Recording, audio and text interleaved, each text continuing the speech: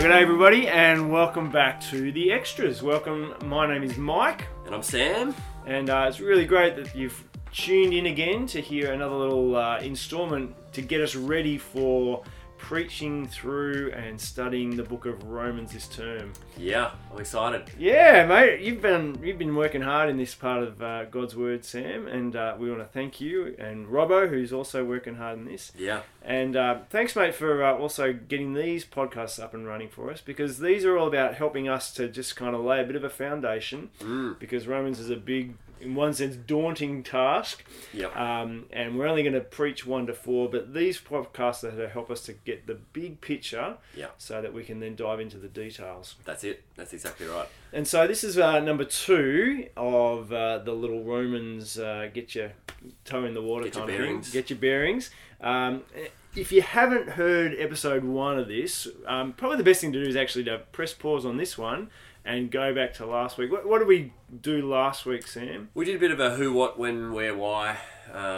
Just trying to asking some questions of the letter and trying to understand who wrote it, who was it written to, where were they, why was it written, what is it, how does it all work, all that kind of stuff. Just getting our bearings in the letter, really. And it was pretty interesting stuff, just hearing some of the historical background. I found that fascinating, mate, so thank you. Yeah, so, no, it's great, isn't it? There's there's so much with Romans that we can understand, given the rest of the what we read in the book of Acts and other letters and stuff like that. We can piece a lot of the background together, which is very helpful. Very cool. Yeah. So what are we doing today? Today we want to look at some of the big themes of the letter. Yep. So this is going to be really, really cool, because we're going to look at, Sam, there's 3 big themes in Romans. Yep. And if we can get these themes in our mind, that's just going to help us big time, isn't it, mate? Absolutely, yeah. I mean, you could say there's many more than 3 themes in the book of Romans. Sure. We're picking on 3 today that are pretty key themes. Pretty key for the whole letter and for 1 to 4. Correct. Is that right? That's exactly right. That's exactly right. Helpful. Yep. Okay, well, let's dive in. Drum roll, please. The theme number 1 that you want us to talk about is the gospel of God. Yeah, which, I mean, we're used to talking about the gospel, I think, a fair bit, but the way that Romans talks about it is that what's on view here is the gospel of God. Yeah. It's sort of Paul's goal, we were talking about this in last week's episode, is to write to the Roman church. He wants to kind of explain to them the gospel that he has been preaching as he's travelled throughout the known world, and that he wants to come to them and preach, and then also take on from there into places like Spain, to sort of the ends of the earth. He wants to take the gospel of God. So, I mean, gospel feels like a bit of a jargon word. What exactly is gospel? What does that word mean? Yeah, that's really important. We want to try and define each of these themes as we go through. So gospel, I mean, very simply, the word gospel means good news.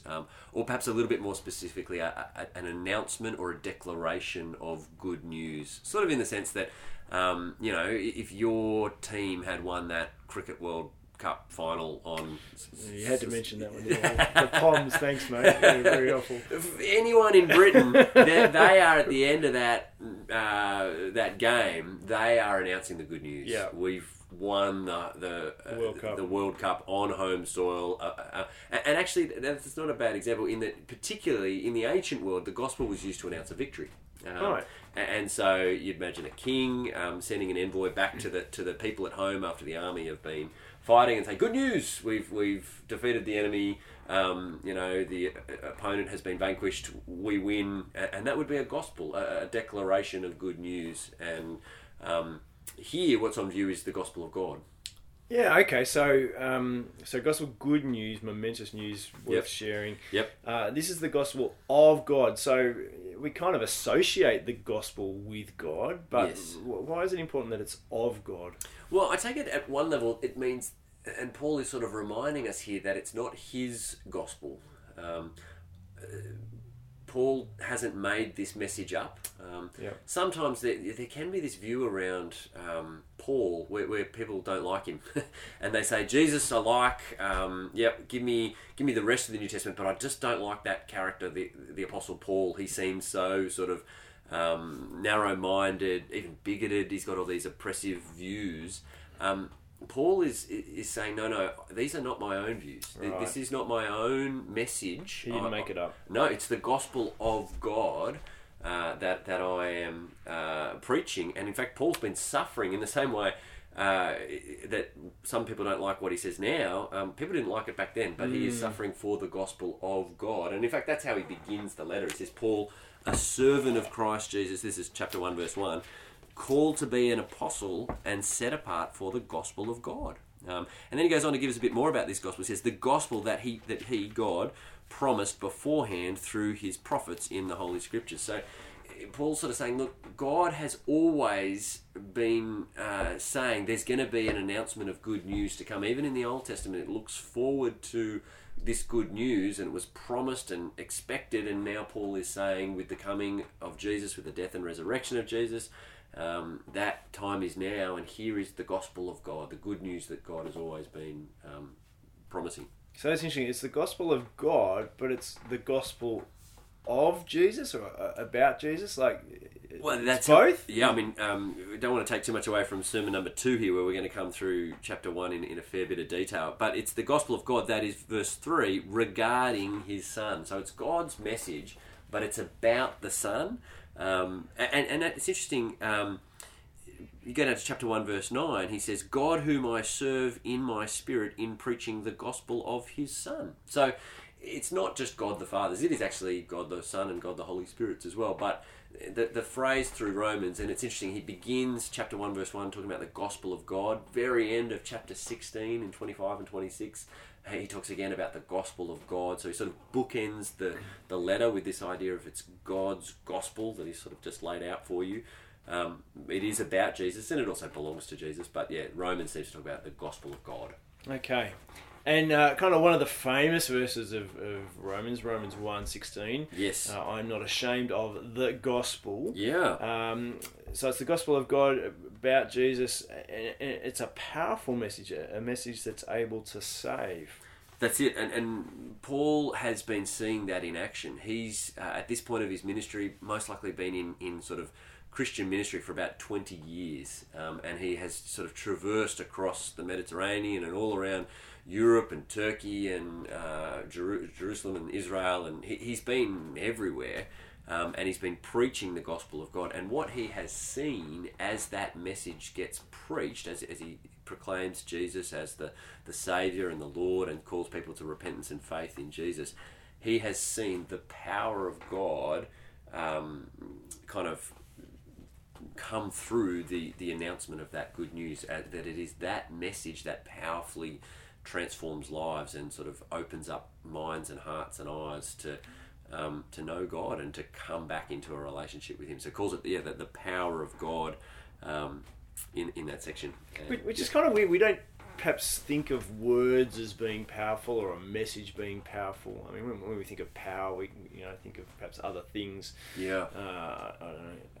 Can't think of examples off the top of my head, but words being powerful, a message being powerful that can actually change a life, can change an eternity, is quite a weird thought, isn't it? Yeah, and it's great too, because it puts the power back in the message, which is where it rightly belongs, rather than in Paul or his persuasiveness or in any preacher or any communicator. And sometimes we think if only we had this thing that would make us be more effective.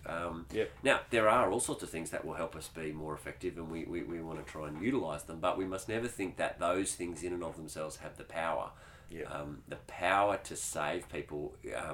All you need is words at that point, this message that we're going to unpack in the book of Romans. Awesome. Okay, so theme number 1, the gospel of God. We want to lock that in as a foundational stone to help us understand Romans. Now, second big theme. Now, if we kind of keep reading from Romans 1:16, I'm not ashamed of the gospel. It's the power of God for salvation for everyone who believes, first for the Jew, also for the Greek. And then verse 17, for in this gospel, God's righteousness is revealed. And so that's our next big theme, isn't it, Yeah. Sam? The righteousness of God. Yeah. So unpack this little phrase for us, because again, righteousness feels a bit jargony for me, and righteousness of God, how does that work? Yeah, I mean, we've got to dig into the word righteousness. It appears in Romans more than it does in any other part of the Bible, and with more frequency than it does in any part of the Bible. It's just everywhere. I mean, it's worth you doing a quick search if you've got a minute or two on Bible Gateway. Just type in the word righteous and just go for your life, and you'll see that Romans clocks up. Over 40 hits straight away, and then you'll there's other what we call cognates of that word, which cognate just means sort of the same word, but it might be rendered in English a slightly different way, but it is the same root word. Okay. And if you dig into that, some of the words that are connected to it, like just and justify and those kind of things, the numbers start going off the scale. It's a huge theme for Romans, but it's sort of it's worth kind of trying to define. Yeah, please help me out. What righteousness is, and there's three ways, if you like, that righteousness gets used. In the first instance, righteous can be talking about someone's character, that they are right or just. That is, such and such is a righteous person. Predominantly in Romans, really, the only righteous player in the whole thing is God. And that's where this meaning kind of... So for example, when we get to chapter 2, we're going to start thinking about God's righteous decrees. That when God commands something, it's always right, it's just, it's fair, it's good, that kind of idea. And the other thing where it comes out is God's righteousness, like when God judges. God is always fair, he's always right, he's always just. He's not unfair and unjust. Perhaps sometimes looking at the opposite of it helps you to see... And so the idea is that someone can be in and of themselves righteous, and really in Romans that's God. He is, by nature, he's righteous. So it's a characteristic of God. Is that a good way? That's a good way to put it. It's one of God's sort of essential characteristics. He is righteous Within himself. Yeah. Yeah. Okay. So that's one way to understand righteousness. What's the second way?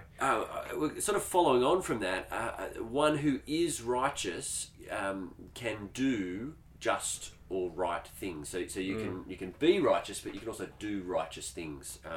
So in Romans 6, there's a kind of, we're not going to get to this term, but there's a sort of contrast between those who sort of use their bodies as an instrument for righteousness, or those who use their bodies as an instrument for wickedness. It's kind of doing righteous stuff or doing wicked stuff. So not only can you be righteous, you can do righteous, if that makes sense.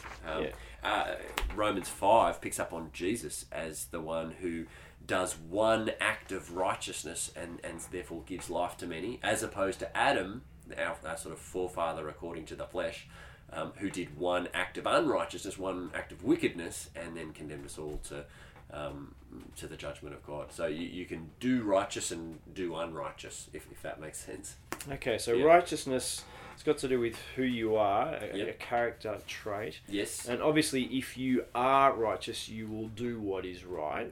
That follows? That would right? follow, yeah. I think that's the... And so God, again, is the one who is righteous in Romans, and he does... Therefore does... what is righteous. Okay. Yeah, that's right. That's two, but you said there's three ways we can understand this word, righteousness? That's it. And the third way is probably the most important way for the book of Romans, and really the one that the most... I guess focus is on in the book of Romans, and that is righteousness is a status conferred upon an individual after the finding of a court.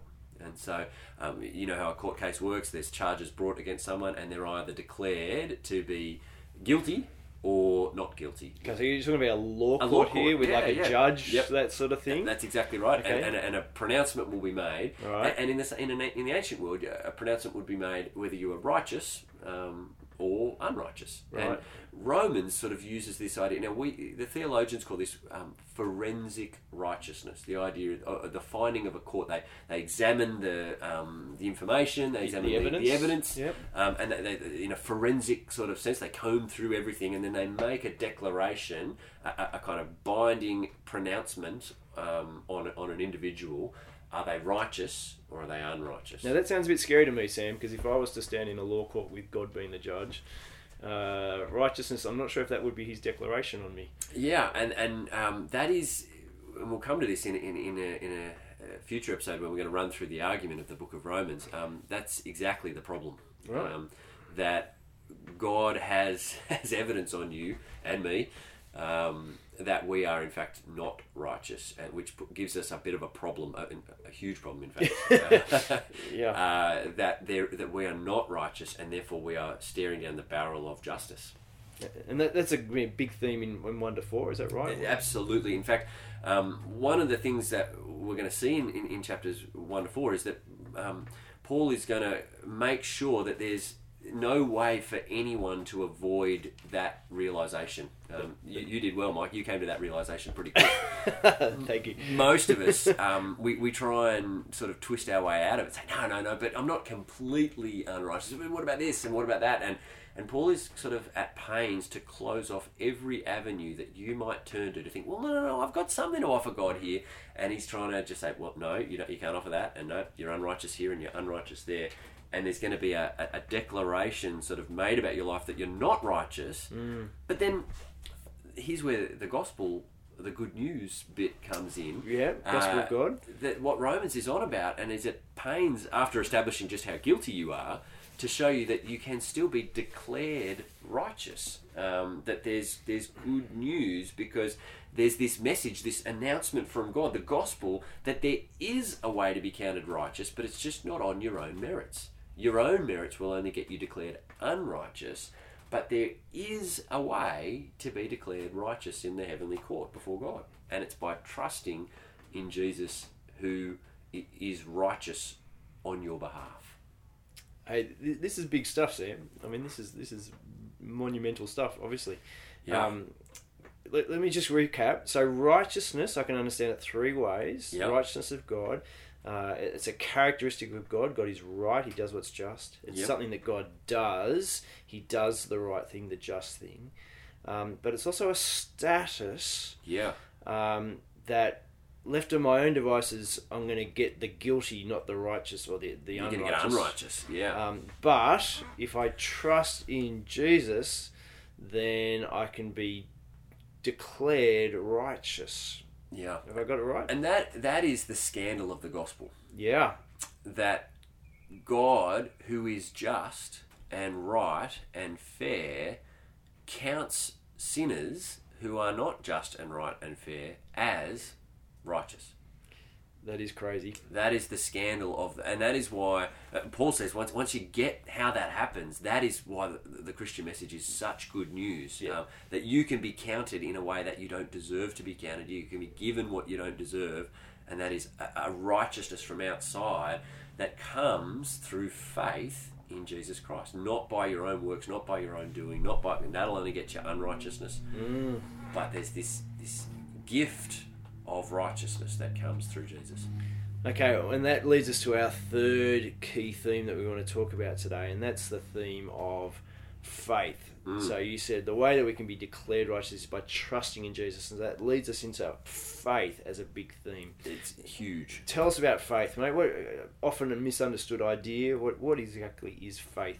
Faith's a hard word because we often have all these preconceptions about what we think it means. Now, at its most simple, basic meaning, it can be equated with the word to believe, to have faith, to believe something. But it is actually a little bit deeper than that. It means a little bit more than that. It's closer to our words. The idea behind it, at least, is closer to our words for trust, or to rely upon, or to depend upon something, and that's key. So it's not about how much faith you have, but the thing that you trust in, or depend upon, or rely on. The object of your faith? That's exactly right. The object of our faith. And what Romans is trying to do is trying to say that the thing to place your faith in is not in your own works and not in your own goodness, because that'll get you the unrighteous verdict. In the law court. But to put your faith in Jesus Christ, who is the one who gives you the gift of righteousness, as he dies on the cross as a sacrifice for your sins. If you trust in him, and he will give you his righteousness, and he will take away your sins. That's and the way you get right with God, the mechanism, if you like, is by trusting. So faith is a theme. Obviously, I mean, this is kind of the rubber hit the road, I guess, is it? In terms of to believe in the gospel of God, to believe in the righteousness of God, necessarily means we have to believe in that, trust in that, depend on that, have faith in and I think we want to see both of those elements. Romans is going to push you on what things you believe. Nice. It's going to speak to your worldview. Do you believe the way that God says the world is, and the way that God says you are, and the way that God says life needs to be lived? Do you believe that? Do you give that your assent? Or do you not believe that and make up a God in your own image, or make up a worldview that suits you? Belief matters here, but it's going to take you beyond that, because it's not just do you believe this is the way the world is, and do you believe that this is the God who is really there. It's, are you willing to put your trust in what he's done for you, and stop putting your trust in yourself, stop putting your trust in any kind of religious or moral or whatever act of obedience that you think might somehow make you righteous before God, and really give up on all of that and trust solely in the work of Jesus Christ for you. It's going to push you on that, and sometimes it's going to get a bit uncomfortable, because we're going to see just how bad we are, and how little we have to offer, and just how good God is, and how much goodness he has to offer. And I think that's one of the great things that a lot of people have experienced in the book of Romans, is it does just give you this wonderful picture of how good God is. Absolutely.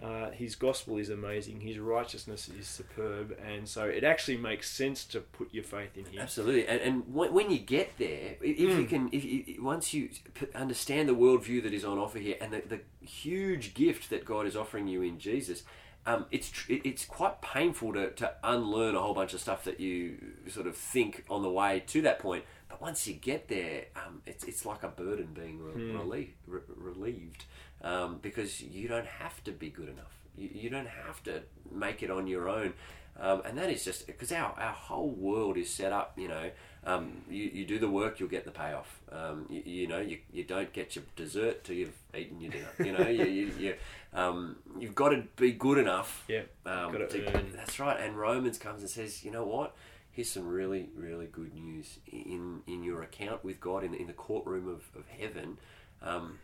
It's all about trusting what God has done for you, not trying to do it on your own. Awesome.